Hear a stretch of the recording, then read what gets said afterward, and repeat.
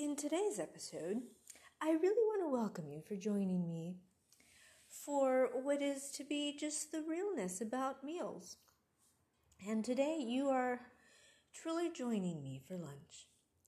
I'm having a simple, what would be, similar to a potatoes au gratin with broccoli. Now, the thing about broccoli, you either love it or you're apprehensive. But I don't understand why you would be apprehensive, because it's so delectably delicious. And here's the thing, you don't even have to add too much to it to really enjoy it. Plus, it has so many nutrients. Well, I digress.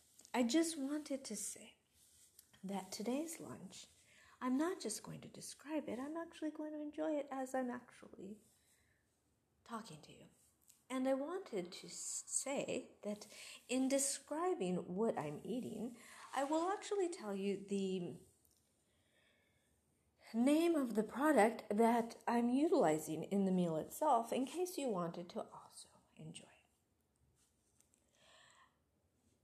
it. Now, the broccoli itself is Earthbound Farm Organic Broccoli Florets. What does that mean, florets? Well, that means that they already are separated such that you just take them out of the bag and you can re-rinse them and prepare them yourself. Now, of course, you can buy them in such a way that you would have the entire stock and then just break out the florets yourself and enjoy more of the broccoli. Plausible, but what happens when you already buy them in the simple floret form is you can quickly prepare them. And yes, that's true. Sometimes you don't have as much time for the preparation.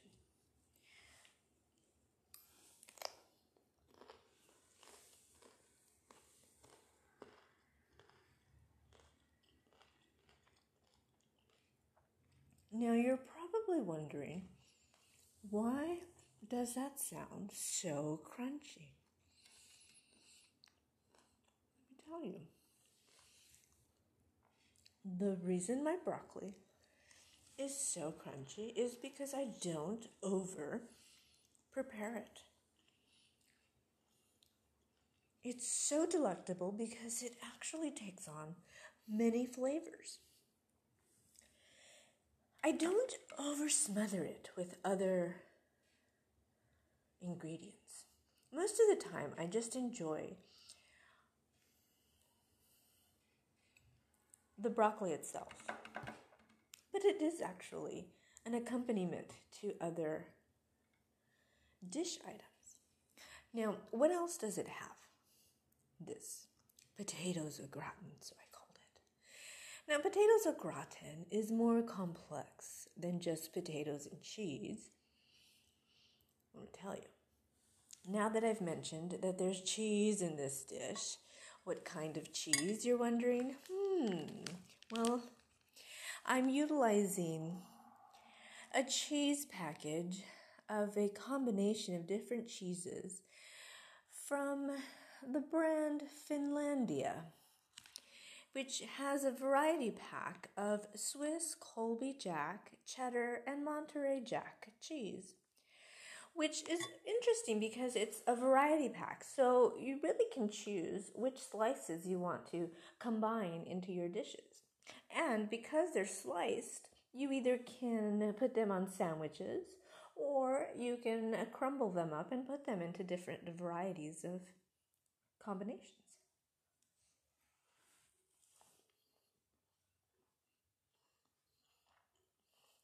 Now, why did I say that this isn't truly potatoes au gratin? Let me specify. Potatoes au gratin, you would have to put in the oven. You would literally have to allow a certain amount of time for not only the cheese to melt, but the potatoes to sustain a certain amount of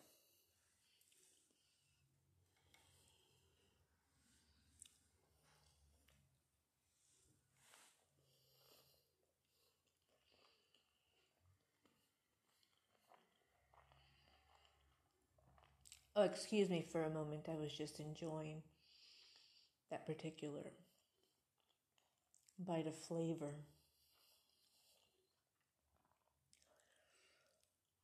Oh, so back to the point about the difference between when you simply prepare something over the stove versus when you put it in the oven.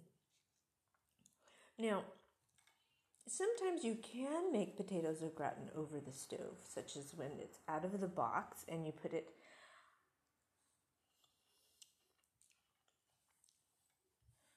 according to the instructions. You put it in a little bit of water and then you add the colorful, bright cheese combination, sort of looking like cheese thing, into the combination of what looked to be potatoes. And then eventually that simmers down to what is referred to as potatoes au gratin.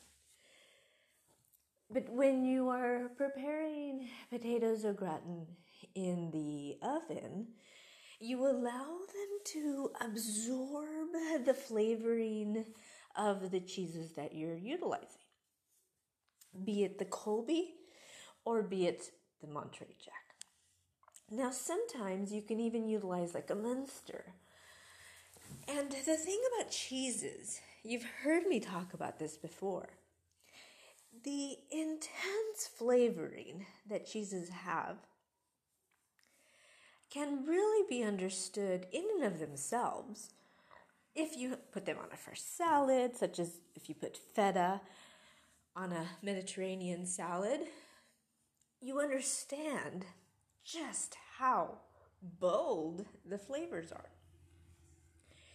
But what happens when you put cheese on an item that goes in the oven, sometimes the flavors change.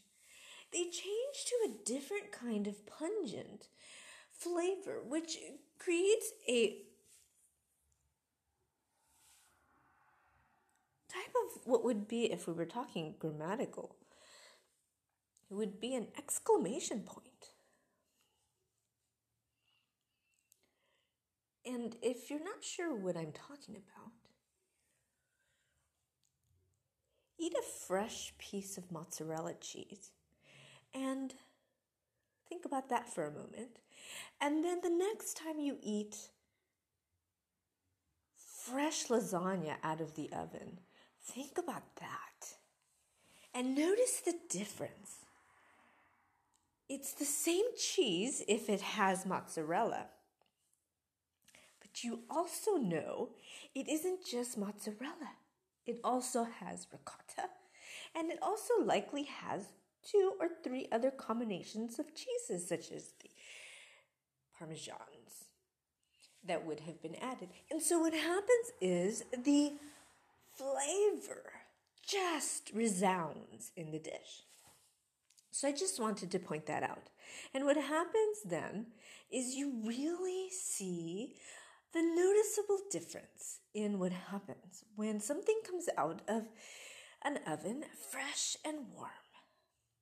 So I wanted to note that. But truly though,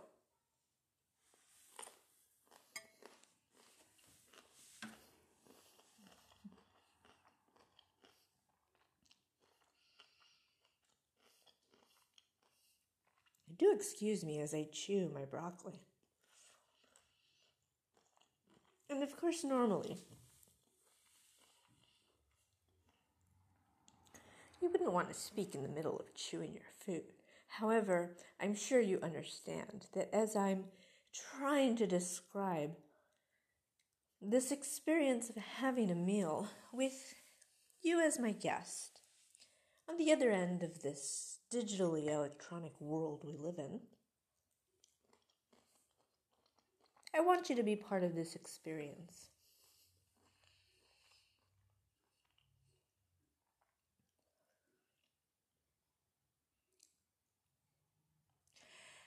And certainly, I'm not, as some say, oh, you're just over the top with some of descriptions? Well,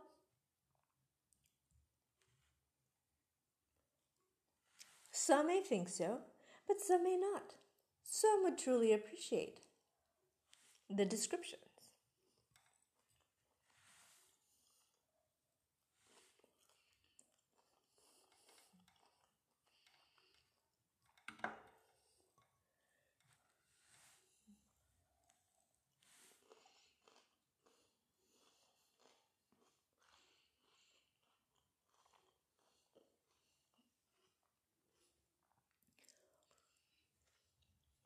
And I know so because I have received compliments before regarding some of the dishes that, though some people may have said, "Oh, no, I don't like that vegetable at all." "Really?" I would say. "Why don't you try it?" And then they would try it. And lo and behold, they would begin to appreciate a perfectly new vegetable to them, but a vegetable nonetheless that was just waiting to be appreciated. What vegetable, you wonder? None other than the Brussels sprout. Now, the Brussels sprout was not created yesterday. It's been around quite a while.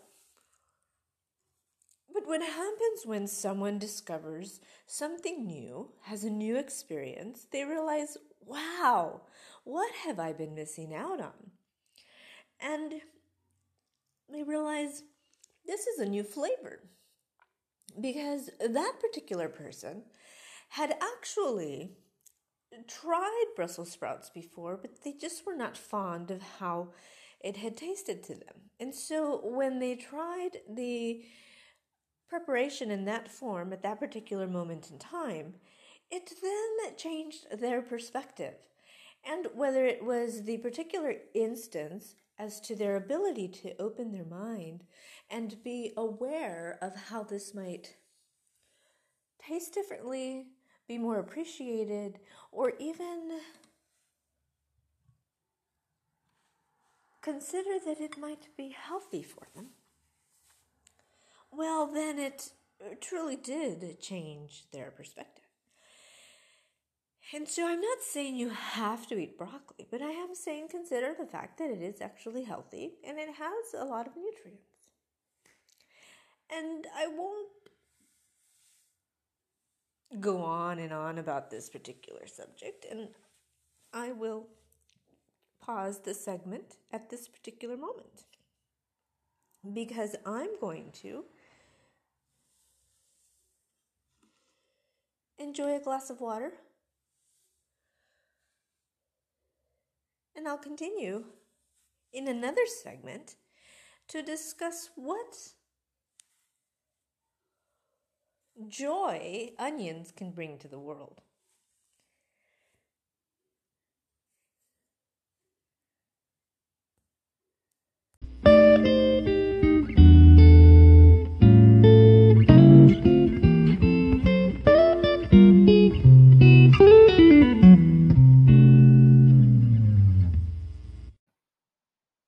And welcome to the next segment.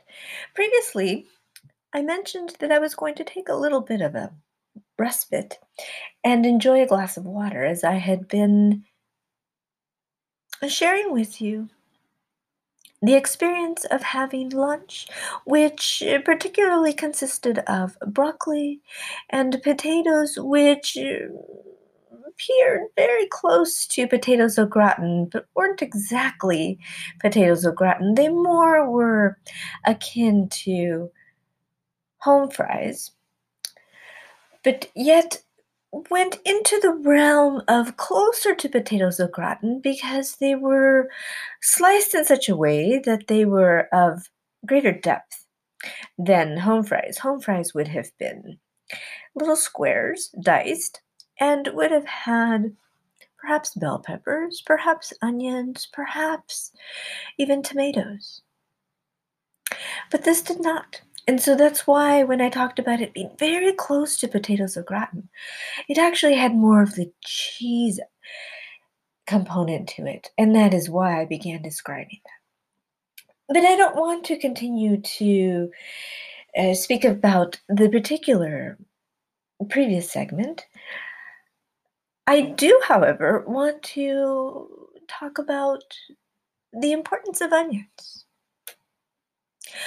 Why should we find onions so interesting? Now, the thing about the Dew Point report, it's more than just the digital electronic world that we live in, through which we are communicating. Truly, as I have mentioned before, it is about exploring the duality of existing in a rapidly changing digital electronic world, while striving to be ever present in the solemnity of the present. What does that mean? It truly encapsulates the concept of the onion. Have you ever noticed that there are so many layers to this interesting vegetable? So many layers such that it's almost as interesting as a person. The more people we meet, the more we understand that people are truly interesting because of the unique experiences that we all have had over the years, because of who we are, where we come from, and how we have grown up. Interesting in the sense that no two of us are ever exactly the same. Even two people who would be twins grow up to have differing experiences, though they may have the commonality of having someone who is very similar to them. They themselves, as individuals, have unique experiences, unique to their own lives. And I say that because an onion, you would think, is simply a vegetable as any other vegetable. And why would I even bring it up? It's just one of those that gets put into the dish and then other things get added, and it's simply a contributing component of a dish.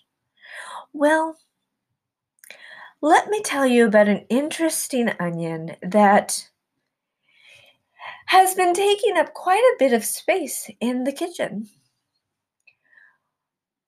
for several months now, going on 3 months.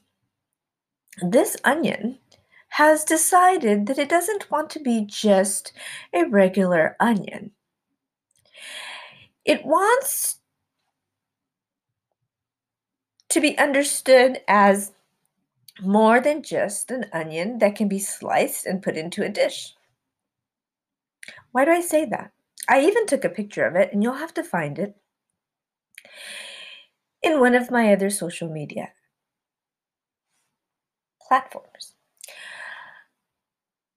And I'll give you that information toward the end of the segment. But let me tell you what makes it so interesting is the following.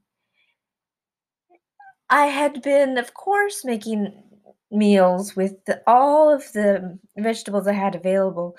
And that one, I guess I just had not gotten to just yet.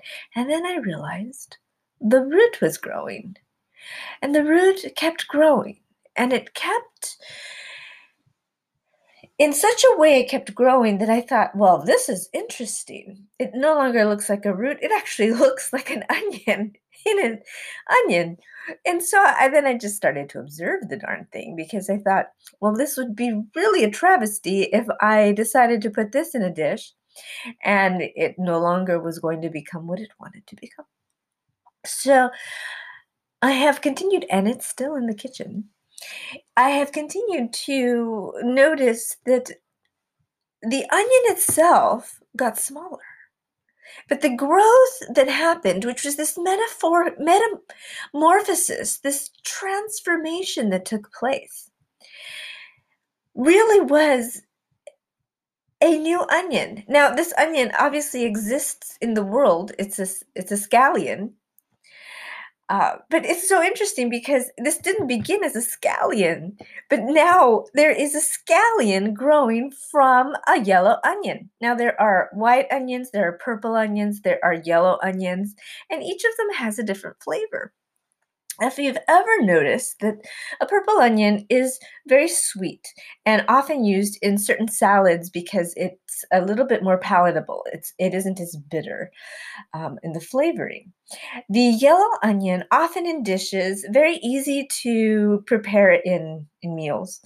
It isn't as quick to make your eyes cry if you're preparing it and you don't prepare it far enough away from you that then it isn't going to make you cry. The white onion is extremely pungent, and the aromas that come from that are more than melodious. Yes, aromas can be melodious. I don't know if you've ever realized that some aromas just have a tone to them, and that's why I say they're melodious. So back to the usage of the onions. Now, what is true and often has been seen for, say for example, the white onion. Now, I'm not making up these names. These are actual references, and you can look at the Onion Association, the National Onion Association website if you'd like to reference it.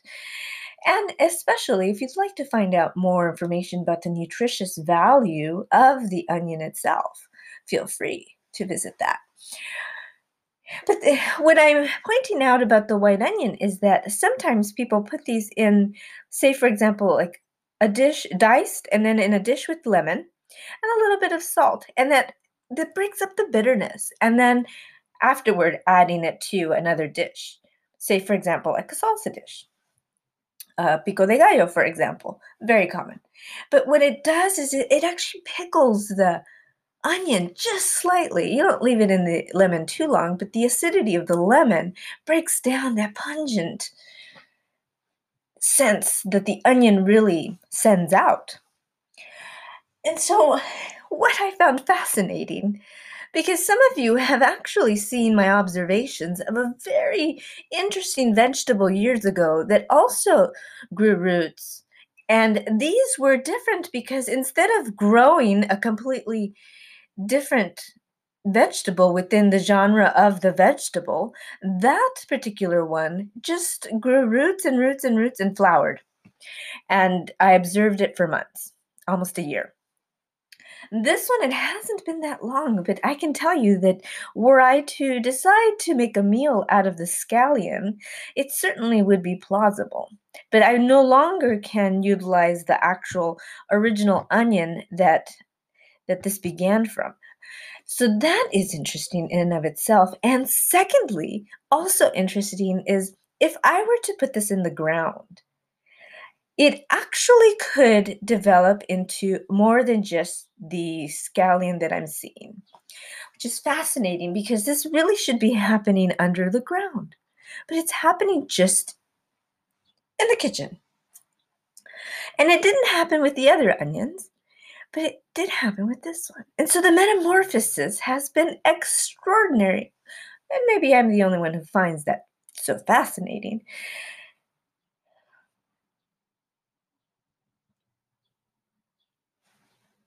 But what I glean from that fascination is the following. It has decided that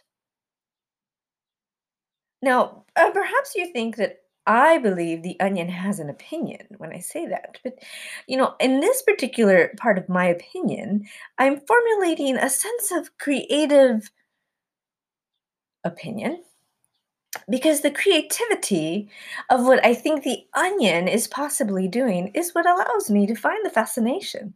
And that is really what I am explaining about. There are some really unique occurrences in this world, and if you were to just ignore them, you would miss out on such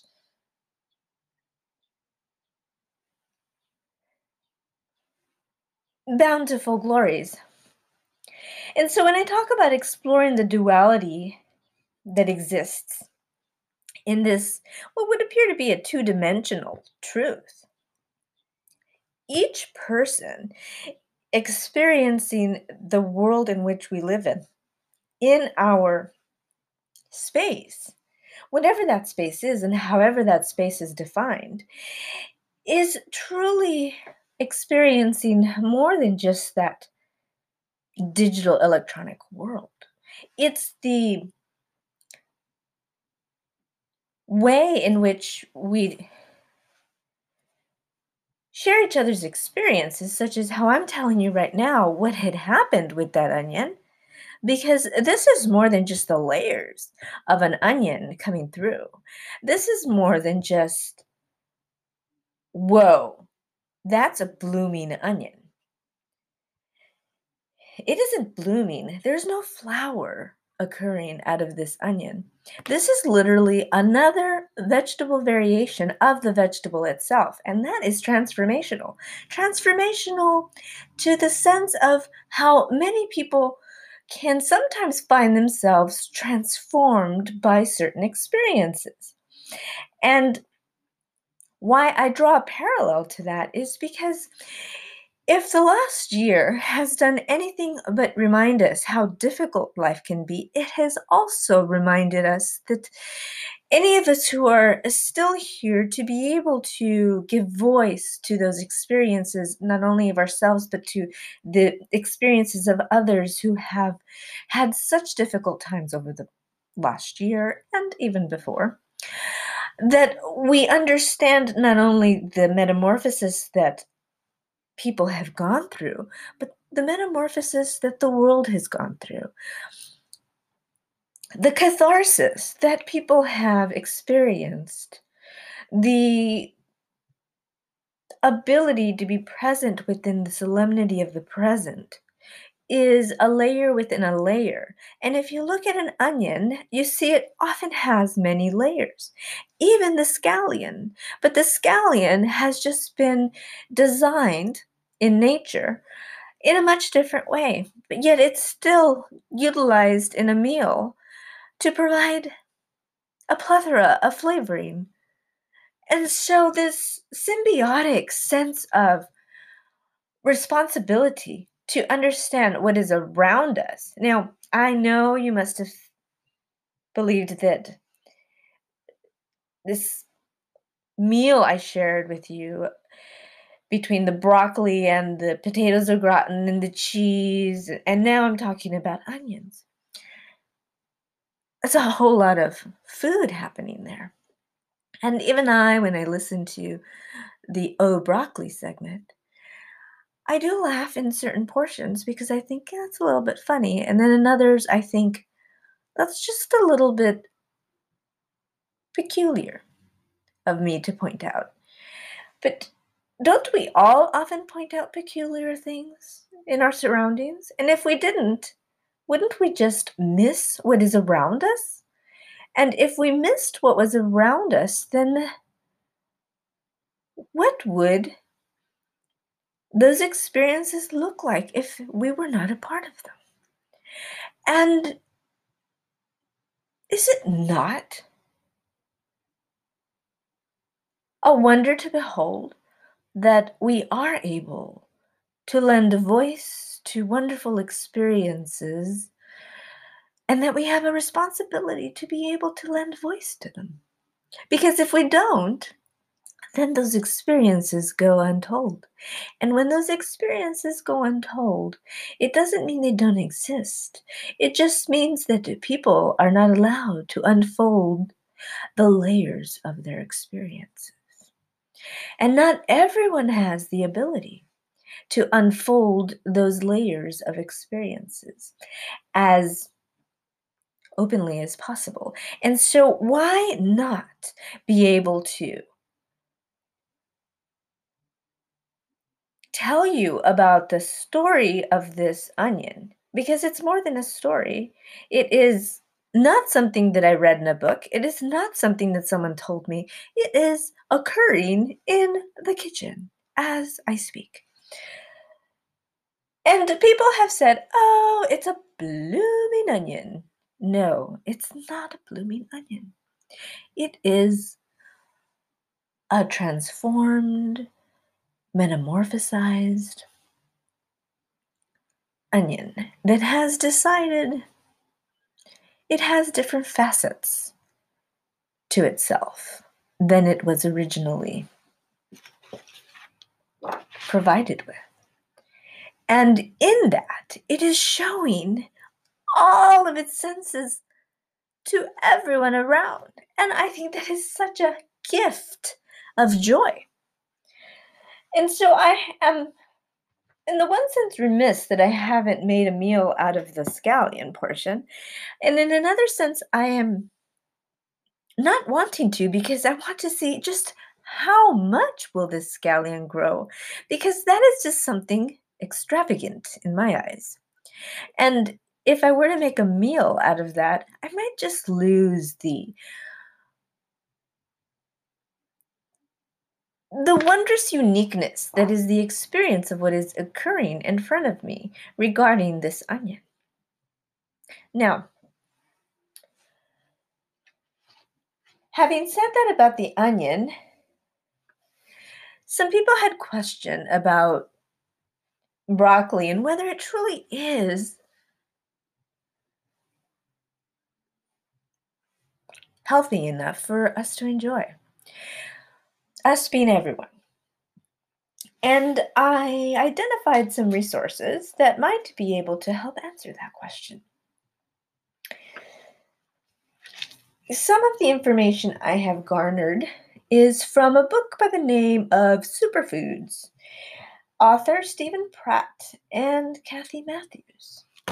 And what I enjoy about this book is it really breaks down many vegetables that are considered superfoods. The term superfoods has often been overused in some circles. However, it truly does have a purpose. There are very specific foods that have nutrients beyond the capacity of other vegetables, and broccoli is one of them. And so I wanted to call out why broccoli is so cool and it's so important to be able to enjoy and make delectable in meals. Did you know that broccoli itself has, and this is from the book that I mentioned, did you know that it has folate and that it actually has benefits that are beneficial for the cardiovascular system? Did you know that it also has flavonoids, carotenoids, vitamin C, folate I mentioned already, and potassium? And also, did you know that it provides, which you've heard me, I think, in other segments, other episodes talk about fiber, because there's this entire chapter I have about the usage of broccoli and not just the florets, but the inner part of the broccoli stalk, which can be put into salads. And that is where the majority of the fiber is for the broccoli itself. It also has vitamin E, vitamin B6, and let me go on, but just a little bit longer. It has what are considered fat-soluble antioxidants. And so these antioxidants are really beneficial for the system throughout. And they help in a way that, as I mentioned before, you can either eat the broccoli raw, which is when it has the majority of its vitamins, or if you do boil it or prepare it in the oven, just know this, that when you have boiled it in water, it loses about 50% of its vitamin content. So you have to recognize that, yes, when foods are raw, they actually provide a very specific benefit to the body when they have certain vitamins that they offer, but you also have to know that some of them sometimes are very difficult to digest, and that is why everyone knows their body best, and everyone knows what vegetable or what fruit is better to enjoy for our bodies as a whole. And so the reason that I called out the benefits, the vitamin benefits of broccoli itself, is that there are a lot of people who think it actually serves no purpose, and I wanted to clarify. Actually, it does. Now, will I talk about other vegetables and other dishes in the next segment? Absolutely. But after this brief break. Thanks for listening, and we'll talk to you on the other end.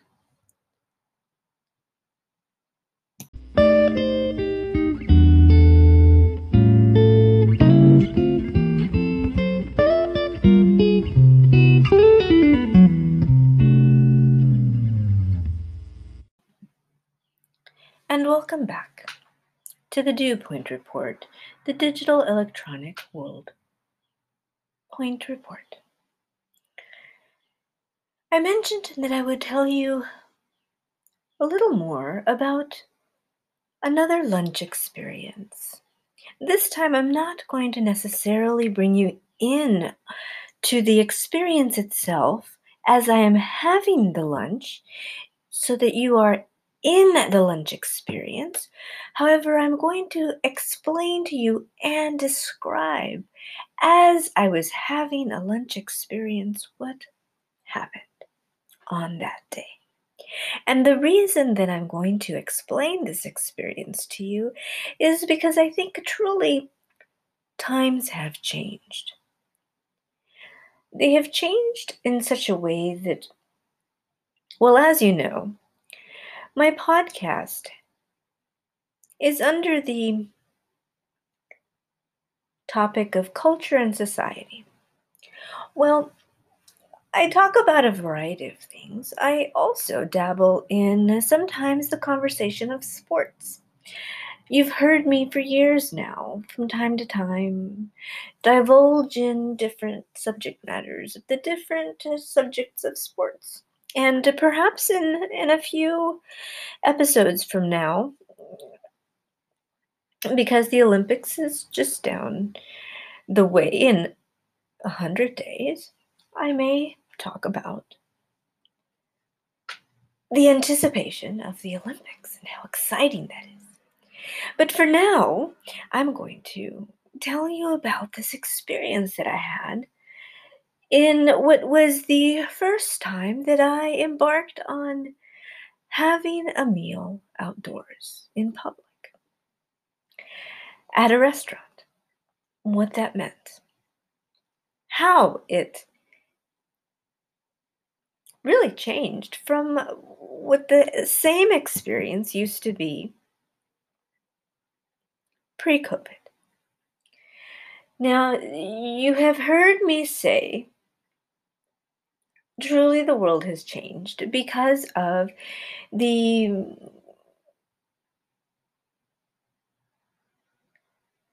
essentiality of the way that the world has become more aware of the importance of precautionary measures for understanding COVID. And now that is very important, don't get me wrong, but it also has truly changed the psyche, the mind, the human interactions.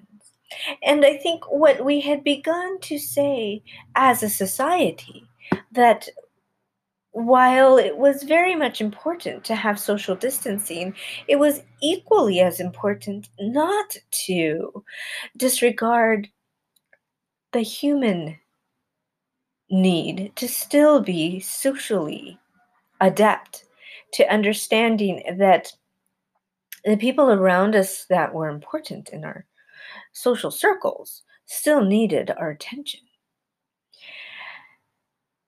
and that we shouldn't lose the humanity in the circumstances, as difficult as they would be and have been and continue to be.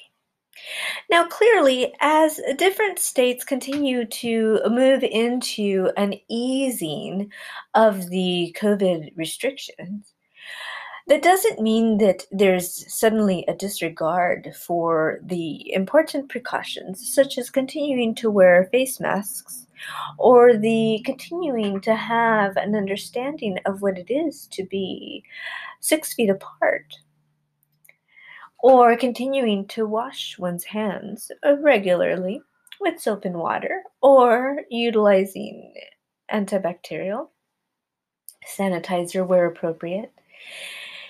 But I don't mean to digress. I really want to describe to you what I would consider a new experience was. I would consider it a new experience because as where I live had gone into an easing of restrictions, and they had said you can suddenly dine outside or dine indoors of restaurants that were suddenly open again.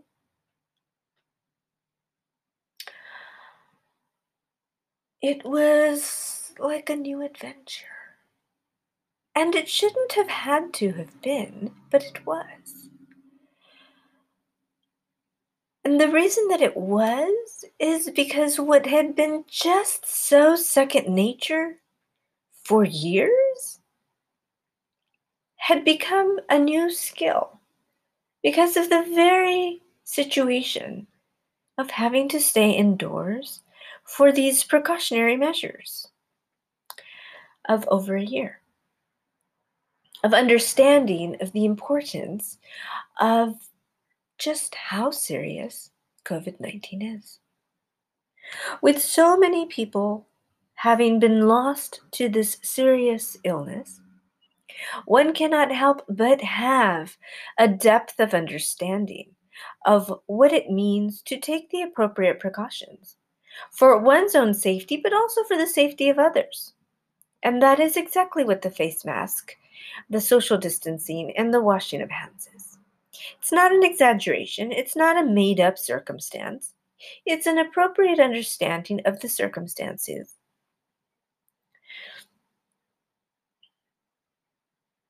So, on that afternoon, as I made my way to this cafe, I ordered. I ordered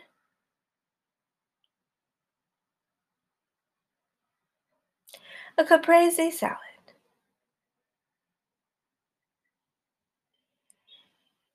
I ordered a caramella.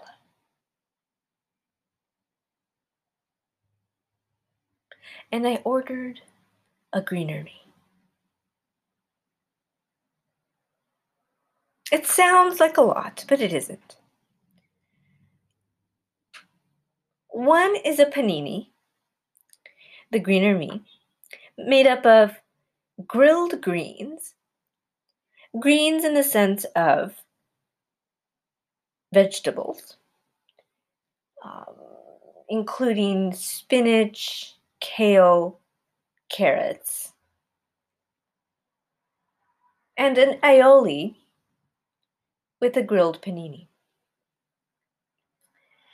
And perhaps some onions in there. The caramella is a latte with caramel in it.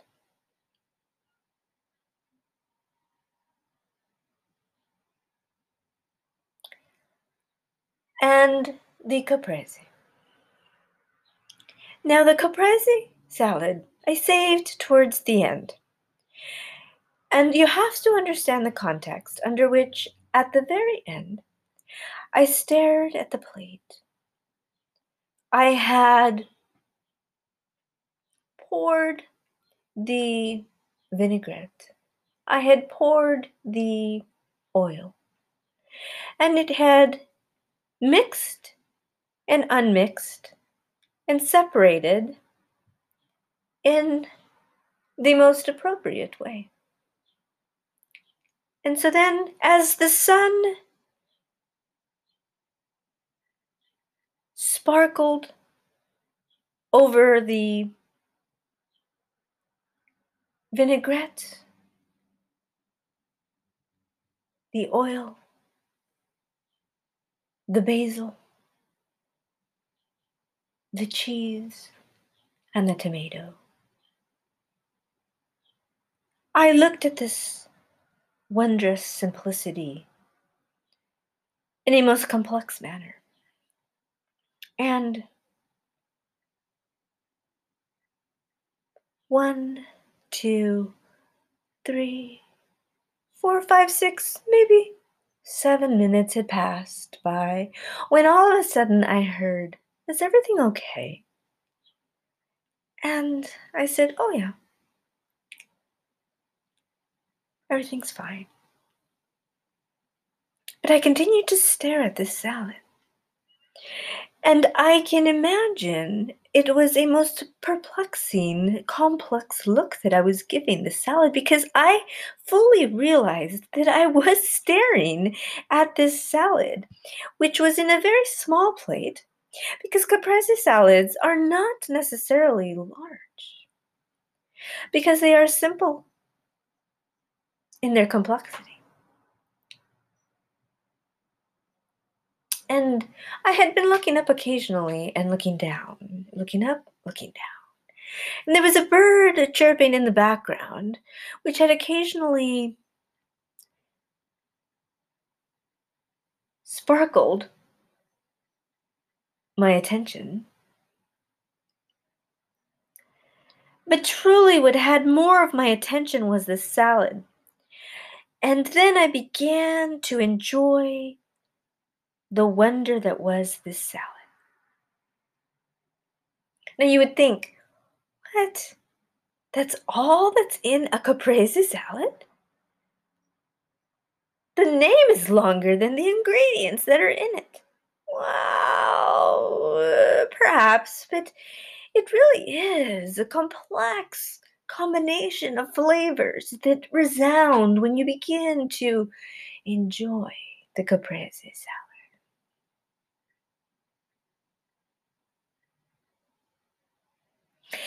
And so I, clearly not being Italian born, andiamo a mangiare caprese.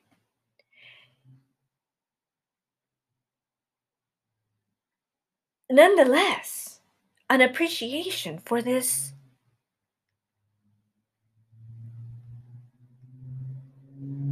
Italian salad. And when I was done with the salad, which I had continued afterward to write down the full description of the enjoyment of that particular moment as I was sitting there, what it meant to enjoy at that particular moment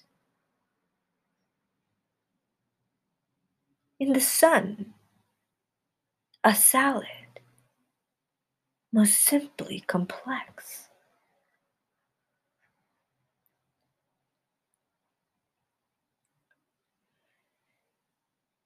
I took my plate in and I explained why I had looked so perplexed. And afterward, I thought, I hope I wasn't rude in my response. And so I should explain really why I was seemingly lost in the meal. I said, you see, the first time I ever had a caprese salad was in Italy. And it was a wondrous experience. And it took me back to that experience. And I wanted to enjoy the salad here as if it was there again.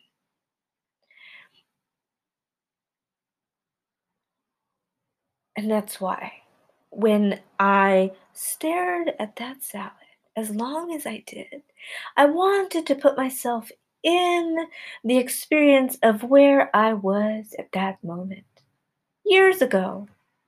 Now, of course, I knew that I wasn't necessarily in the same setting, and that's completely fine. However, the salad itself was the conduit by which I arrived at the same experience, which was the meal. And she said to me when I told her, well, First time I had a caprese salad was in Italy. She said, "Oh, they must make it better." I said, "Well, they do." And then I thought, well, that was rude of me. And I probably should have thought my answer through before I answered. I probably should have said, "Your salad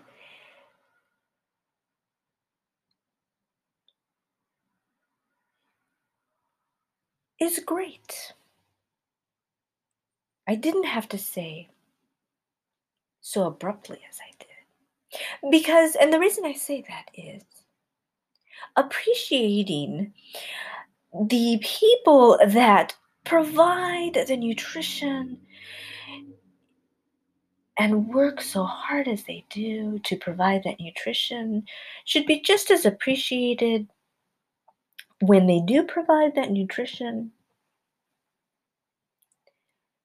as the people who provided the nutrition in other countries when we had the experience in other countries other years.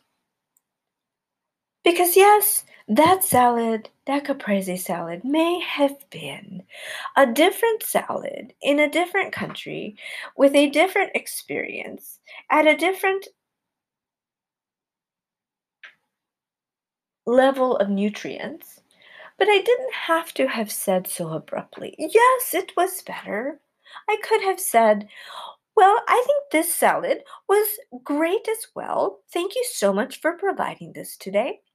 But I have to tell you that when I was in Italy, I had a fantastic experience having been in the country itself and having learned about all of the ingredients that go into the meals."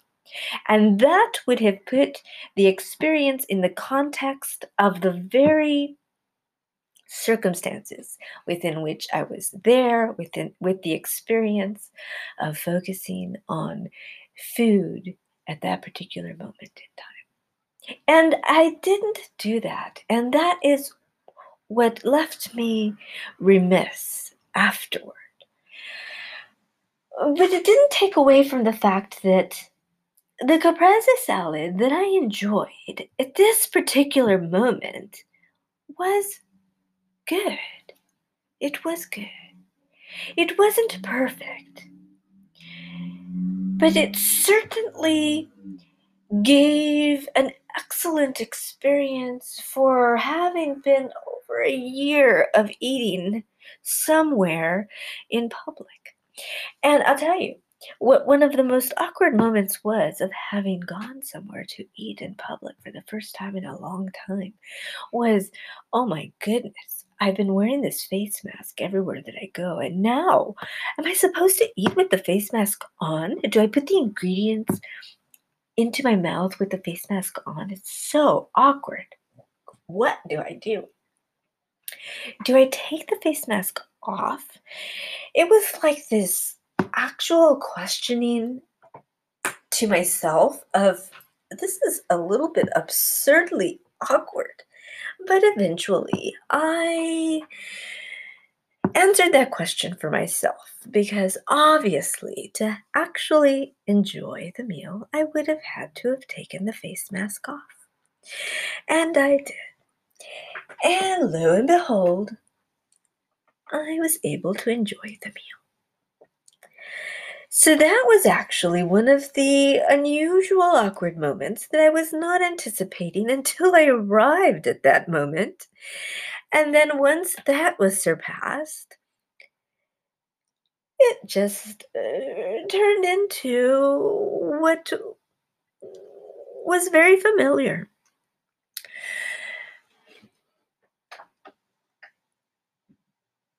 But it wasn't as hilarious as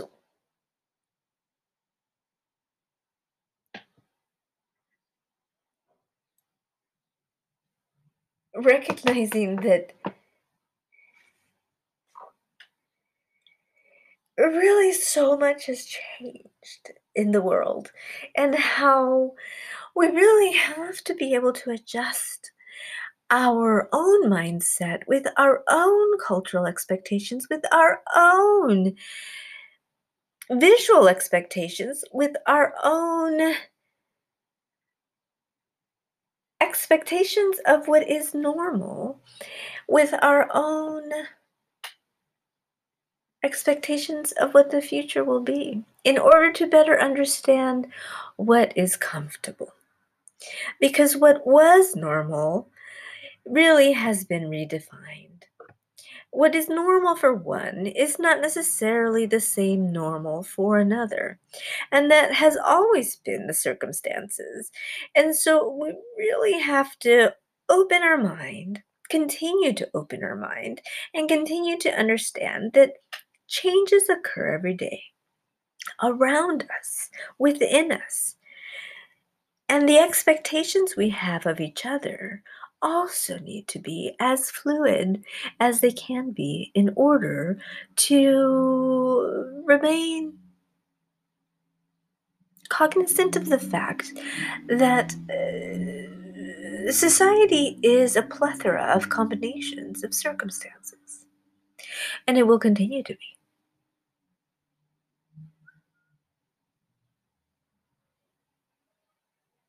Let me know what you think.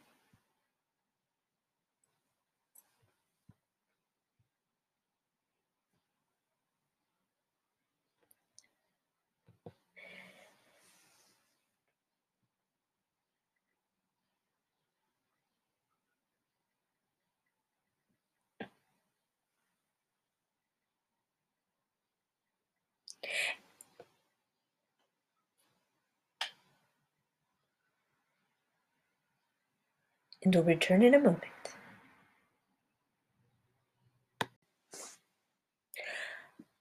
Ah, yes. Andiamo. And certainly, let's be clear. It's true, I'm not truly fluent in Italian. However, capisce l'italiano. If someone were to say, "Scusi, signorina, capisce l'italiano?" I would respond, "No, signore, non capisco l'italiano." Because I don't really understand Italian in its fullest sense of the word. I'm not fluent to be able to have a full conversation. However, I can have pockets of conversations here and there. And why I get so excited about things such as the caprese salad, the caprese insalata, truly, is because, you see, the 7 days that I was in Italy, in the Piedmont, and some different day, a different episode, I'll tell you all about that, were specifically to learn about food sovereignty of the region and to understand what the region had gone through and was going through in terms of food security. And understanding that, of course, you can't learn everything there is to know about the subject in 7 days. However, it was most interesting because all of that was wrapped around the concept of agriturismo, which of course has changed over the years, but at the time was quite the popular concept. And why I mention it is because when I gave you, my dearest listeners, the description of what having that salad meant at that particular moment, it was more than just a salad that I could have ordered and perhaps even had delivered. It was more about having the experience of the salad in the cafe itself with the latte. And why did I describe that for you? Well, this is why. When I gave you the explanation as to how I could have given different feedback to the owner of the shop, that may have been better suited for a constructive feedback mechanism. I really thought about that because while my feedback to her was quite honest, there was nothing truly wrong with what I said about how the salad actually was made better in Italy. It was. Why wouldn't it be? Would have been authentic in a different way. It was also nothing wrong with the salad I just had. It actually was a good salad. I enjoyed it thoroughly in its own experience. The point that I was making with providing you a contextual understanding of how to give good feedback was this.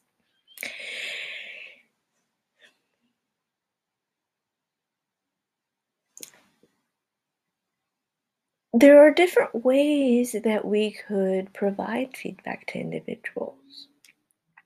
The first is a way in which, as I mentioned before, it can be constructive. Constructive in a manner in which the person can learn from the experience and they could be better from it so that in the future they have grown and they find ways in which to build from the previous experience.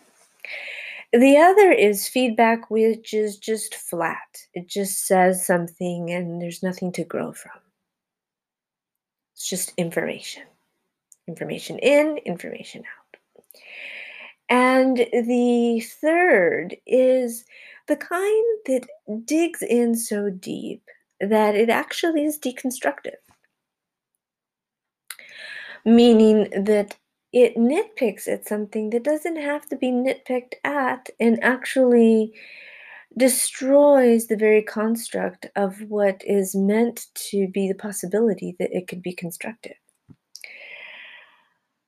Such that if a person made a perfectly good meal and someone says, "This is horrible," well, perhaps it wasn't horrible, but to the individual, it didn't meet their standards. It's fine that it could not have met their standards, but that doesn't mean the individual had to say it was horrible. 'Cause perhaps it truly wasn't horrible. It just has to be calibrated in the sense of what constitutes horrible. Well, that can vary based on experiences, of course. But once an individual knows how to provide constructive feedback, they can understand that everything is in context when it's given as feedback to an individual. So you see, there are rules as to how to prepare a meal. If the meal was prepared by the rules and there was nothing truly wrong with how it was prepared, then it was good. It met the standards of how it was supposed to be prepared. But it didn't exceed the expectations. And that's fine. It didn't have to exceed.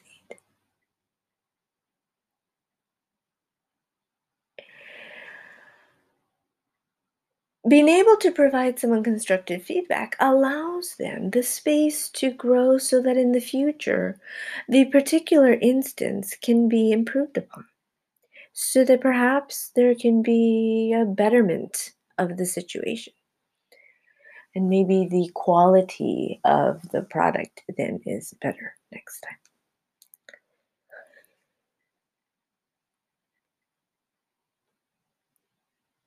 Now, that's when it comes to something that has a standard of preparation. Food is very easy to point out because there are always standards of minimal preparation of what meets the quality. If it's a presentation, for example, well, there's so much subjectivity to that because a lot is dependent on the presenter's style. There are, of course, standards in terms of the information that is provided. Is it true? What is the quality of the facts that were presented? Were they substantiated? And then, did the presenter add a sense of flair to the presentation that gave um je ne sais quoi, which allowed the people in the audience to feel like they were participating. And that's why it's so important to be able to, when someone is presenting, provide the type of feedback that is constructive, which says things such as 3 things that went well and 3 things that could be improved upon. So that's in that sense.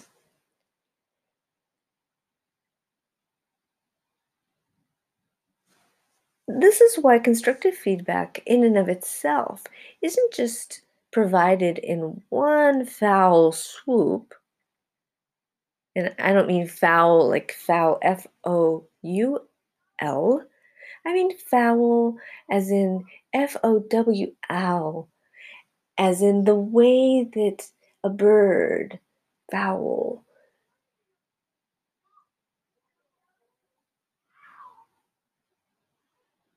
flies in the sky, and then all of a sudden they see something that interests them and they swoop down in order to further see if that is exactly what they're looking for. And so when you identify the appropriate feedback that is necessary, in one foul swoop, you provide the necessary feedback clearly and concisely and precisely so that it can be received.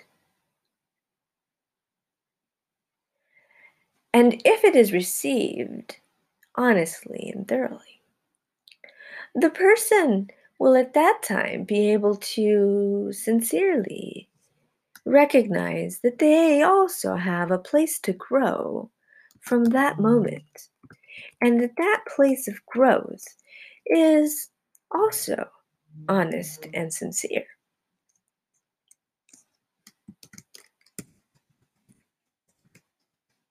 Not everyone allows themselves to grow from feedback, interestingly enough.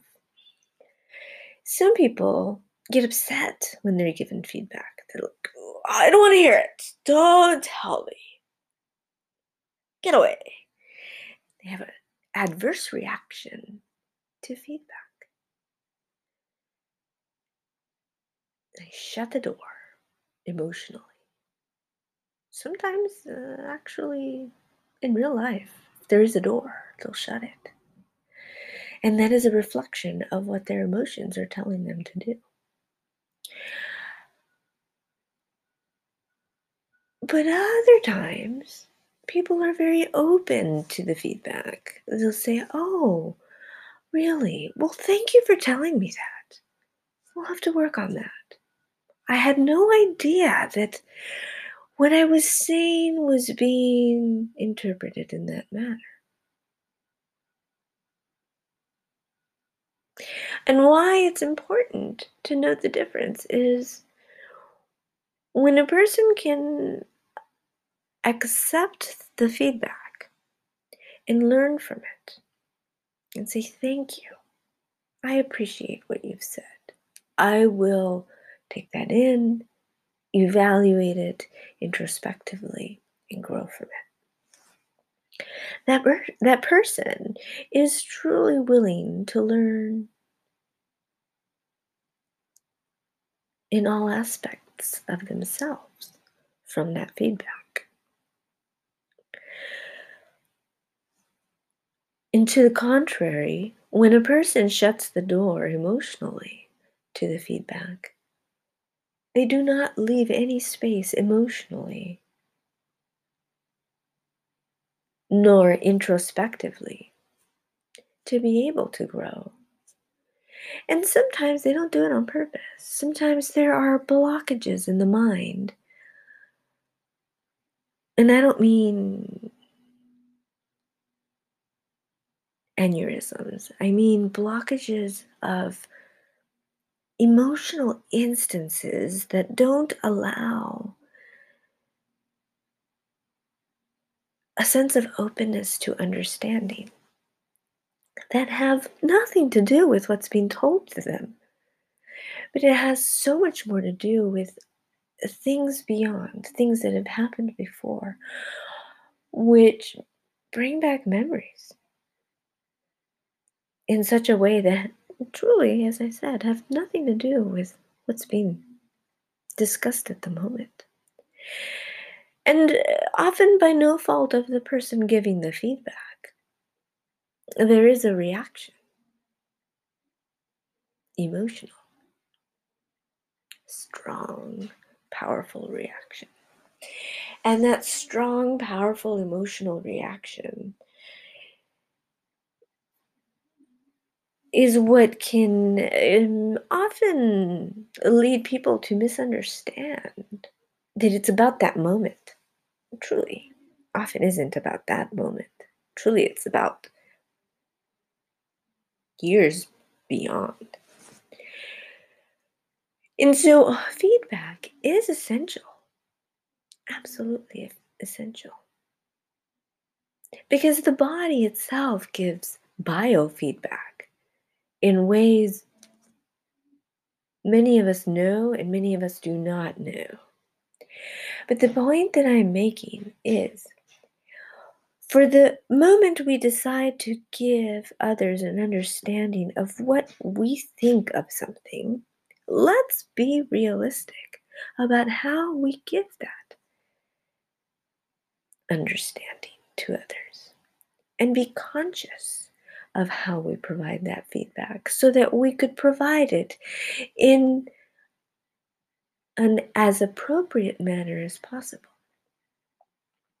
no matter the circumstances.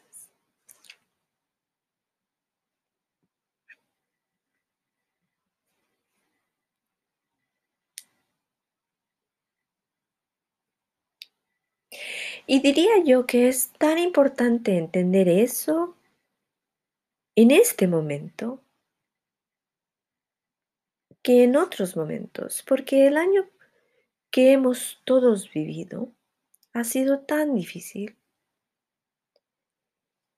que nos ha enseñado la importancia de paciencia. Paciencia, el entendimiento, la compasión.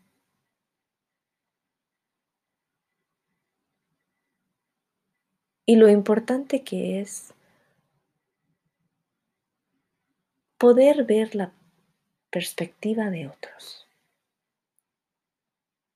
So as I just said, this is why it's so important that because of the last year that we've all gone through, it is so important for us to be able to exercise our patience. And I mean patience as in PATIENCE,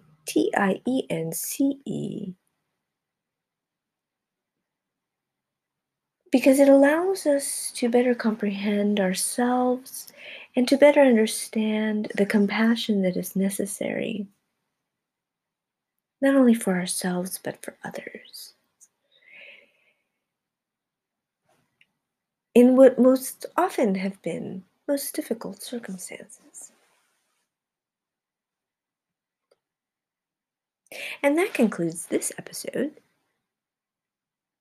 which has included most curiosities of food anomalies.